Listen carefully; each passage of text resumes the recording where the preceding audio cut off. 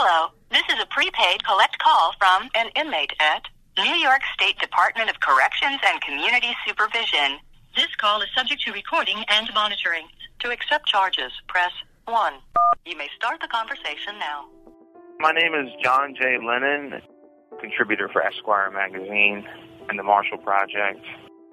I'm locked up for selling drugs and committing murder. Been in prison 18 years so far. Got about 10 more to go. New York State prison system identifies me as DIN number 04A0823. So I'm a writer and I'm a prisoner. And this is a collect call from Sing Sing.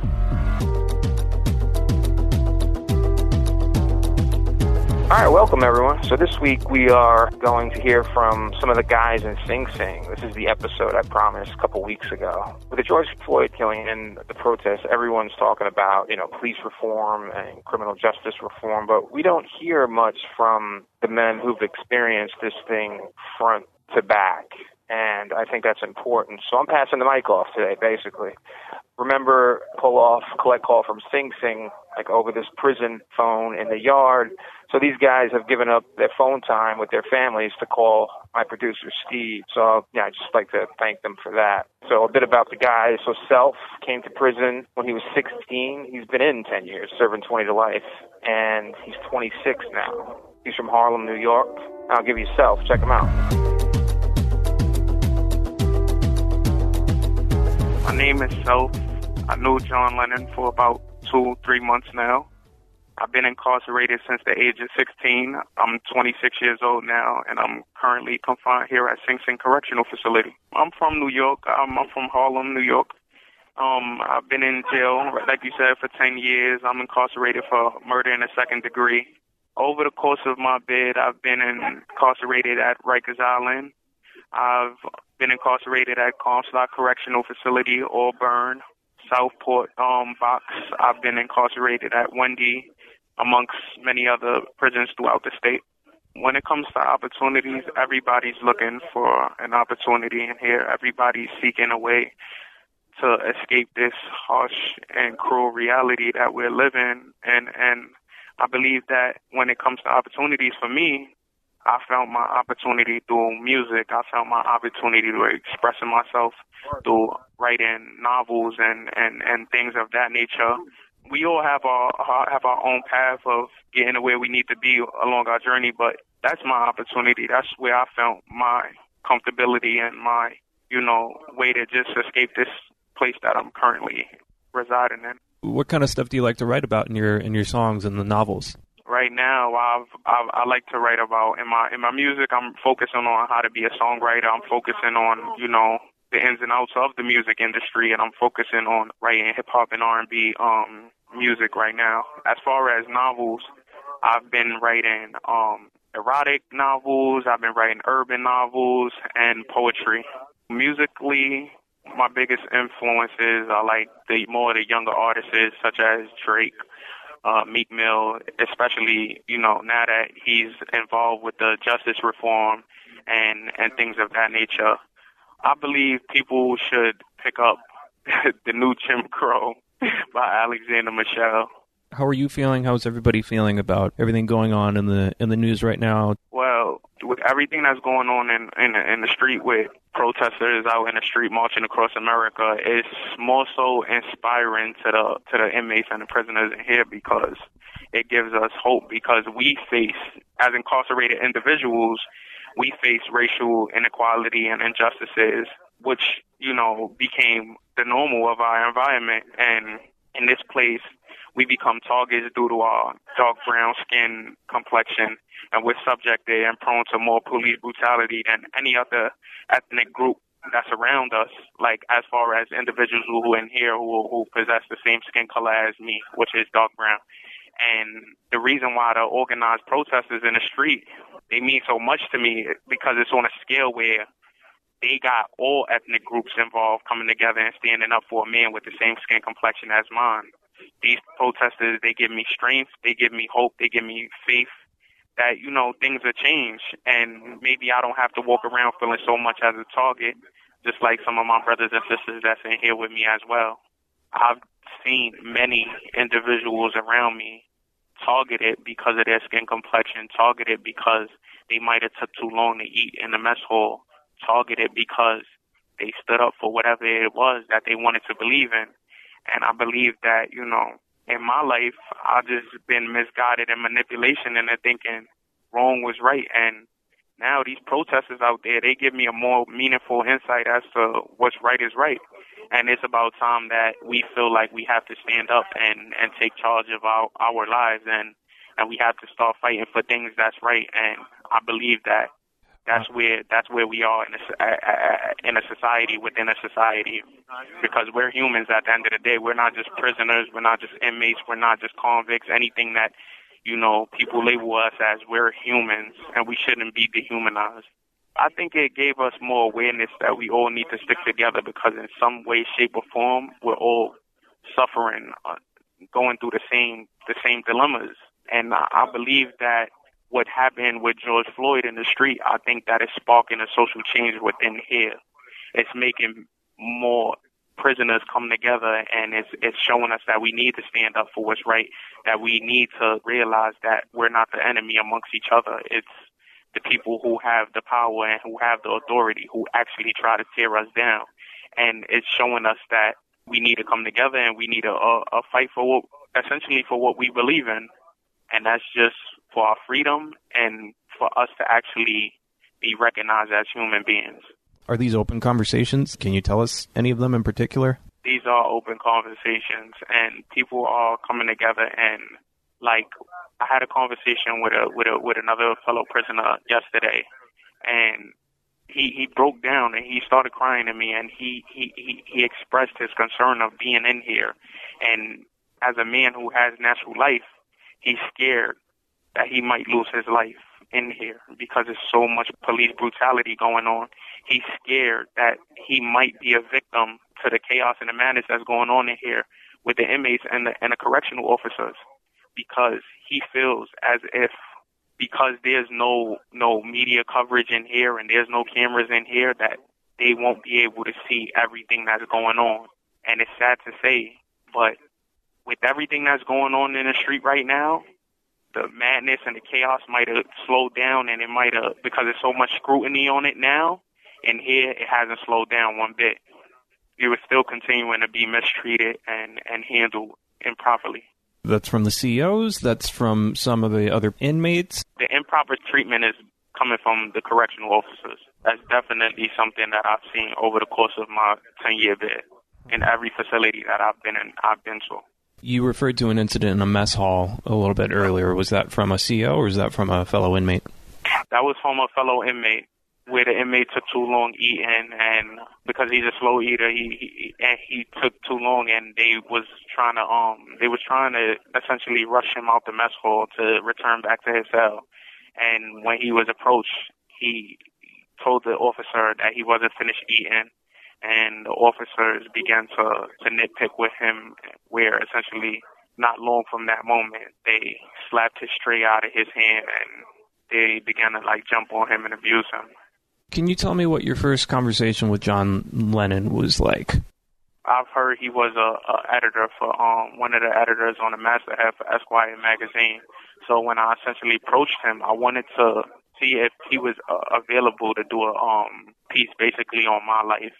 I've been incarcerated since 16, as I said, and I feel like with my story, as I explained to John Lennon, it's a complex one, where I was born and raised in Harlem, New York, and all my life I've witnessed my mother. She was a crack addict.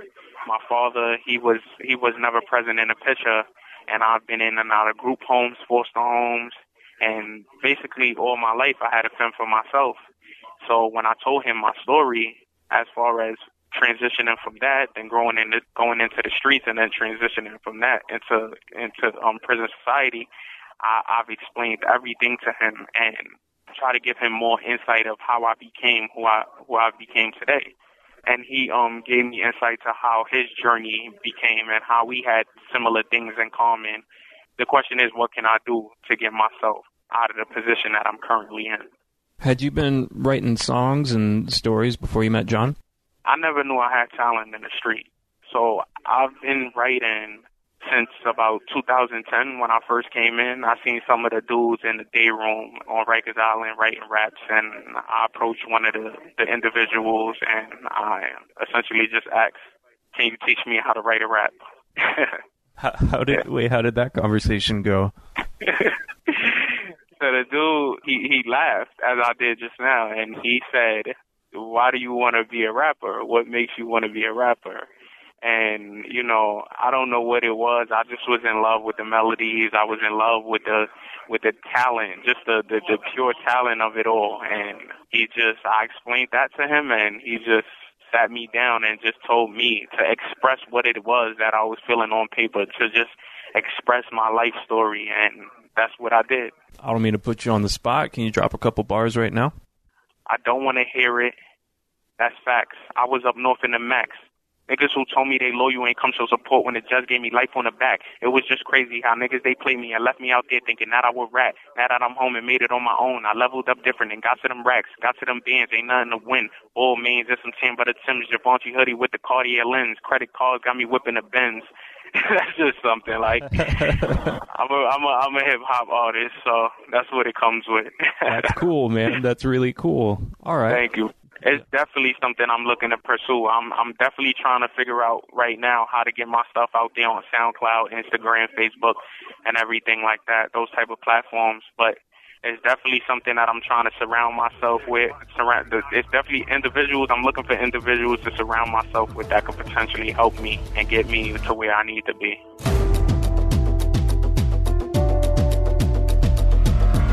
And Arif is 58. He's been in prison for much of his life. He's the wise elder of the Muslim community. Arif is a writer, too, and we're always kicking it about sort of being able to spot the story in here and narrative and prose. But he's got plenty to say about what's going on today, so I'll give you Arif.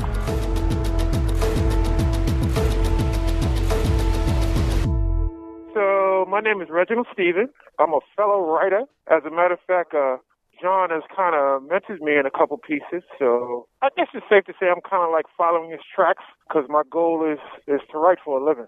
John's question to me was, what did I think about the protests that's going on? So I think, I look at the protests and COVID-19 in tandem, especially with regard to how both of these issues are disproportionately affect people of color. One of my concerns is that prisoners are kind of like probably affected the most with regard to the decisions of lawmakers, police officers, judges, et cetera, et cetera, et cetera.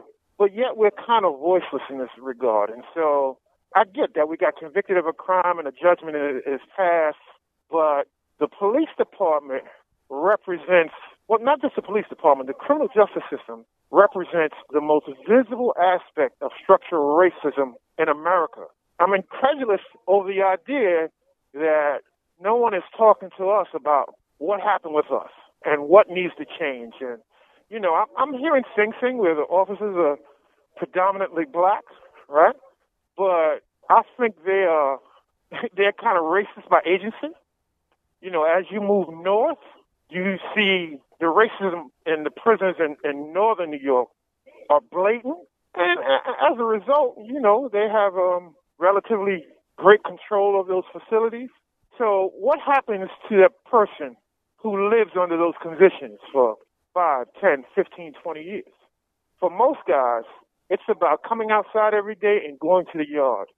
It's an existence of hopelessness.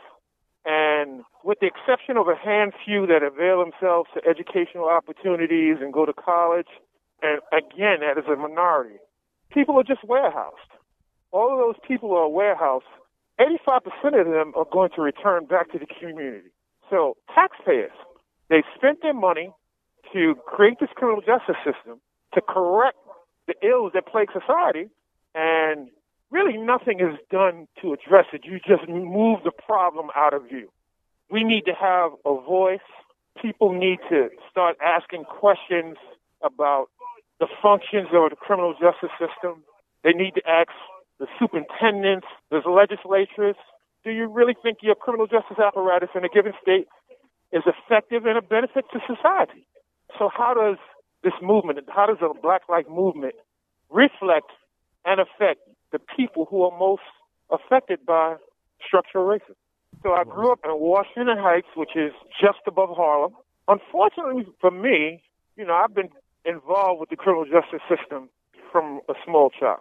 At this point in my life, I don't make any excuses about the choices I've made. I think a grown man just has to take responsibility for his life at some time. But I'm nevertheless very aware of the factors that took place early on in my life that steered me in this direction. I came to prison and I was able to get a graduate degree. I'm a writer.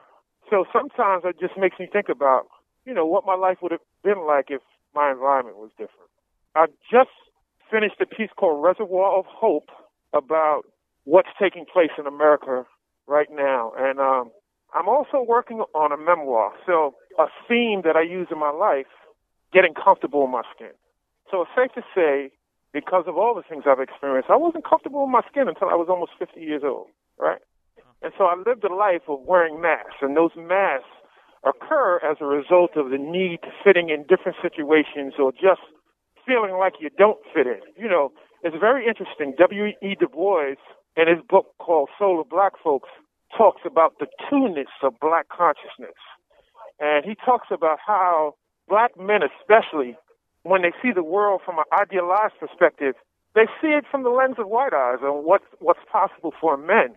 But then their own reality is that my prospects are limited because of the color of my skin. And so, of course, those oppressions have been less overt over the last century. But in a contemporary culture, they're very nuanced, they're very subtle. They manifest themselves in a variety of ways that's just not readily apparent. And it has a great influence on the culture. And, of course, culture tutors everybody. So the vast majority of Black and brown people that find themselves involved in the criminal justice system, I think that they see it from a perspective is, this is how I make ends meet. Is that wrong? Yeah, it is. It is. Because we do live in a society with laws and et cetera, et cetera. But what are the things that, created that thinking? Why were they not able to participate in the human race like the rest of America? Also, the idea of a super predator, it's amazing how tropes are spoken or are bandied about in mass media, and those tropes are image generating in the public. So the white person in society who gets up and goes to work every day, lives his middle-class existence, clueless about what other people, what their daily experience looks like. So it's easy to say, yeah, they're super predators, because you have no point of reference about what a super predator is. Somebody told you they're super predators. This guy got charged for homicide. He sells drugs in the community, yada, yada, yada. And those things are bad, right? But society paints that person's entire being, existence as some kind of pathological entity that should be removed from society and forgotten about. So the machinery of government is complex and behind the scenes. One of the things that I write about in my latest piece is that it is a breath of fresh air, really, to see all people coalesce around the sanctity of Black life, regardless of all the things you think about. Because I think that George Floyd exposed the underbelly of so-called American exceptionalism. And I think all people had to really take a step back and reconsider what it is they have been led to believe for all of these years about Black and brown people. What's your first response hearing all the protests that are going on the outside? Just what's your initial gut reaction to everything that's going on? So it's funny. I actually write about that, and I say I'm hopeful. I have hope tempered by the cynicism of my read of American history, right? So one of the things that is critical in society is the media.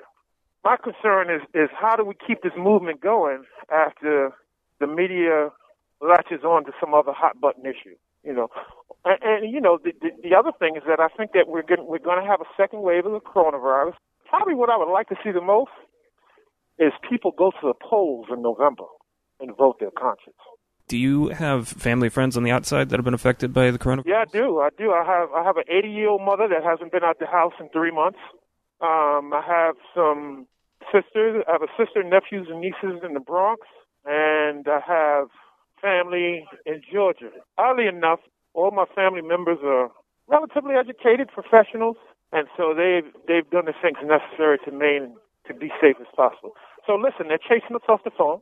Reginald, one more time, plug where we can find your work. You can find my work at Prison Journ, PRISONJOURN at tsu.edu. Gotta go. All right, thank you, Reginald, so much. Great talking to you. Absolutely. All right, bye-bye now.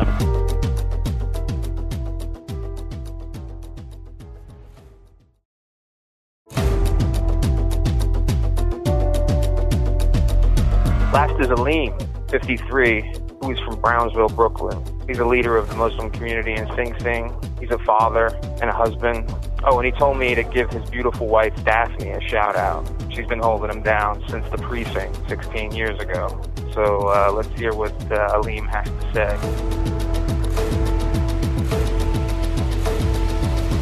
Hey, man, my name is Abdul Aleem, and I met John Lennon here at Sing Sing. As a matter of fact, I work in the facility orientation, and John Lennon was transferred here from another joint.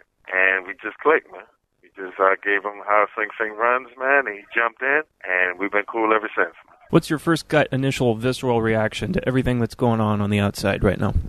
Hey, man, I am George Floyd. I feel like George Floyd. I've been George Floyd. I grew up in the Brownsville section of Brooklyn.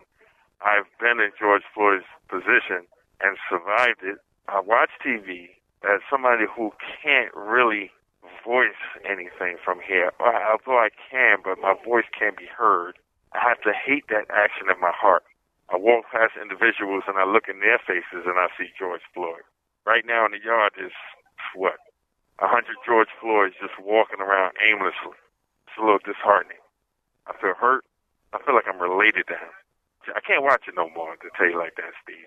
I don't even watch that. I think that it's an insult to keep showing it on TV, as a matter of fact. I think I saw George's daughter, and I can't. I have daughters, and they're daddies, and I would never want my daughter to see her daddy pinned down in such a way. Even now, I kind of visualize in that scene. I look at other men, and we have like a understanding, guys I don't know, but it's like an understanding. But you don't have to say, hey, man, what do you think about George Floyd? Kind of looking at guys, the next black man's eyes and go, okay. And we look at each other, and it's almost like a useless stare. It's almost like a, so what? Not even so what, like I don't care, but so what? This has been happening. We're desensitized. So you have daughters, you have a family and people on the outside. What's your interactions been like with them? You know, the funniest thing is I have daughters, I have a son, and I've been just really, really panicking over him. I'm overprotective about him now. I've given my wife orders to keep him inside, which is unfair. But if I'm not there, like, he doesn't have his ultimate protector. I don't know where I read this one or what philosopher said this, but it said one of the greatest tragedies in the American condition is that a young daughter should be raised without the security and protection of her father. And that resonates every single day. They work. My wife goes to work. My daughter's 21. She goes to work. My son is 20. He has an essential job. He works at one of the supermarkets, like at Whole Foods. And he is doing what he can. But I worry that if the sun sets and he's walking along a sidewalk, and I asked him, was he afraid? And he said he's not afraid because it hasn't really permeated. Hasn't really gotten. He's young. He feels invincible. He doesn't think he could be George Floyd, and that scares me. But everybody's going through life, you know, and then it's like, hey, man, you know, everybody's anticipating the next George Floyd, I'll tell you that. You know, Eric Gardner was worse than ever. I think Eric Gardner was so bad for me because I was like, wow, this is on TV. Look, this is somebody getting choked out on TV. And my wife was like, wow. And then my wife said something interesting to me the other day. She said, you know what? I feel bad because I'm kind of glad that you're in there right now. She's glad that you're inside Sing Sing right now? Yeah. Wow. Because she said, I'm safe. And I'm like, safe? I said, anything can happen to me in here, sweet. But she was like, wow, but at least you're safe from NYPD. She says she seems that they're a little bit more aggressive than usual right now. Wow. Yeah. She said they seem to walk with a little bit more swag, as we would say in the hood. They got a little bit more bot to their swag now. My family's from the South. I grew up in Brownsville section of Brooklyn, really below the poverty line. My father worked for Transit. My mother worked for Macy's. All are retired, living in the South again.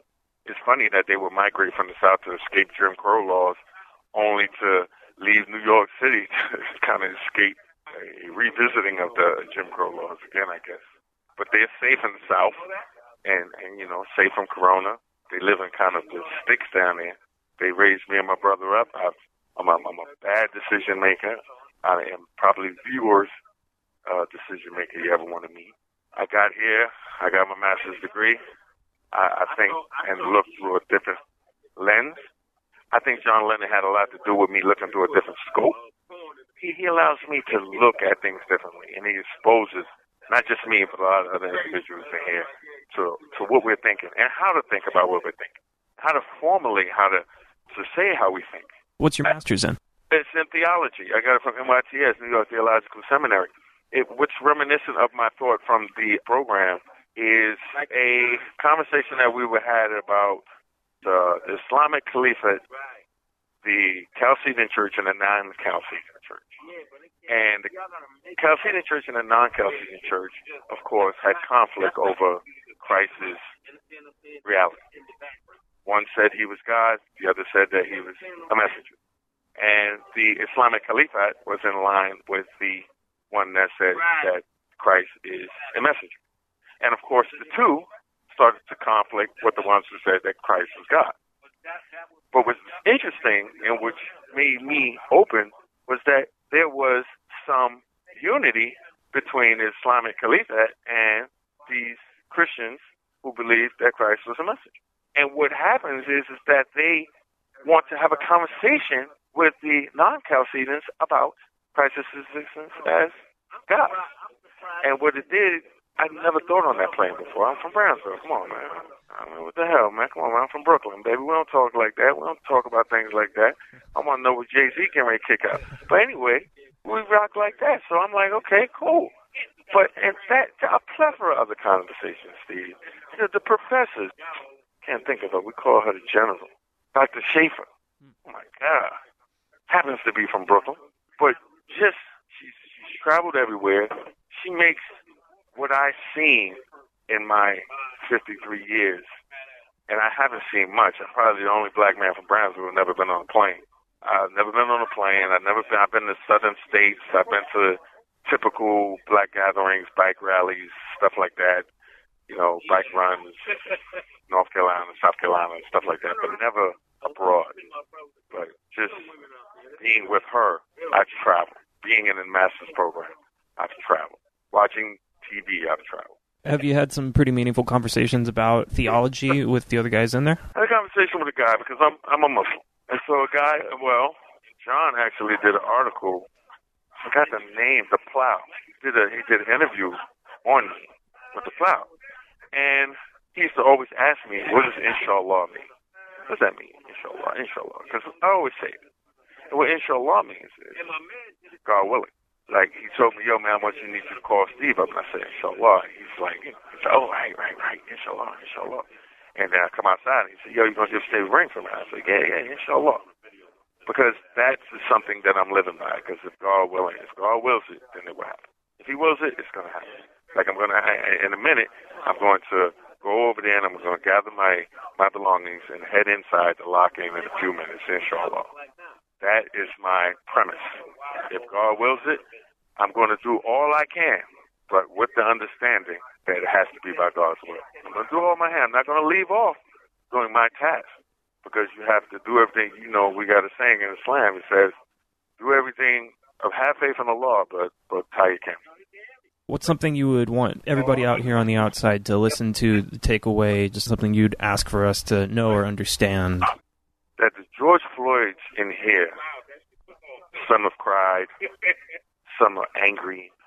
Some of the George Floyds in here want to give money to George Floyd's family. wanted to go to the funeral. The George Floyds in here want justice for George Floyd, Steph. The George Floyds in here hope that the guy who killed George Floyd is met with the equal amount of justice that he thought necessary to kill George Floyd. That there are a lot of George Floyds here. With all the problems that guys have in here, the 20 to life guys, the 40 to life guys, the guys with families that they're worried about COVID-19, the guys who are sick, there was a eerie quietness that you can hear when we were all watching it. A lot of what the hell, what the F, what the what. Society has to know that there are George Floyds in here. George Floyd survivors, guys that been in chokeholds, guys that had knees. Most arrests in the hood come with the chokehold and the knee in the neck. I've never got arrested. This is my third arrest. I've never got arrested and not have either the cuffs tight, the chokehold, or the knee in the back of my neck. I would want society to know that most black men have gone through that. The same black men who used to watch the show Cops and go, oh, shit, man, that happened to me. Oh, man, look at Cops. Cops is such a demeaning program. They talk about getting rid of H. Mama. They need to get rid of that show Cops. They actually, did you not hear about that? Yeah, they actually have canceled Cops. Oh, you serious? Yeah, that was canceled fairly recently. Wow, I didn't hear that, Steve. I always thought that was, you let the media know that the cops running by chasing a black man is normal, and the apprehension of him, how violent it may be, has to be done. That I'm glad that made my night, man. You made my day with that, Steve. Thank you. I didn't do anything. Just the messenger, man. Wow, man, that's crazy, man. I didn't know that. Yeah. I can't wait to go tell Arif and his brother. I chop it up with her all the time. I can't wait to tell him.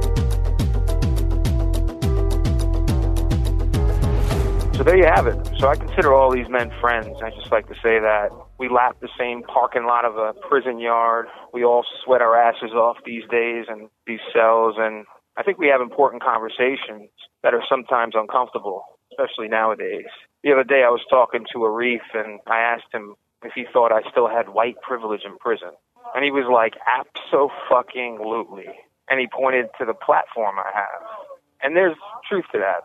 But it's hard to acknowledge without seeing it as like an attack on my creativity and all this other stuff. And I think that's where a lot of people are at today. There's like a lot of these reckoning conversations that people are thinking, like, I'm thinking like that. I just keep the focus on myself. I mean, when I hear that, like, I get defensive, and I think, like, and I've been in this sort of situation, when I say the situation, I've been incarcerated, around my peers, like, since I was a kid. But still, having a conversation about race is like walking in a minefield. And it's just, you don't know what to say. You don't know if you're saying the right thing or the wrong thing, and you tend to avoid the conversation. But we've been having these conversations. I've been reading Ta-Nehisi Coates' Between the World and Me, and at times, if I'm being honest, it's an uncomfortable book to read. He says racism is a visceral experience, and I agree with that.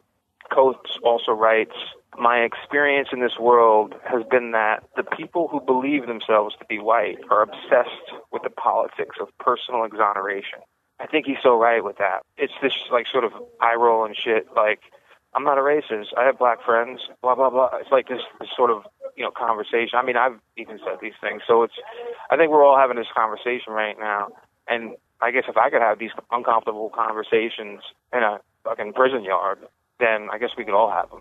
So, I mean, I hope you guys got something this week. And, join the conversation at Twitter, John J Lennon 1.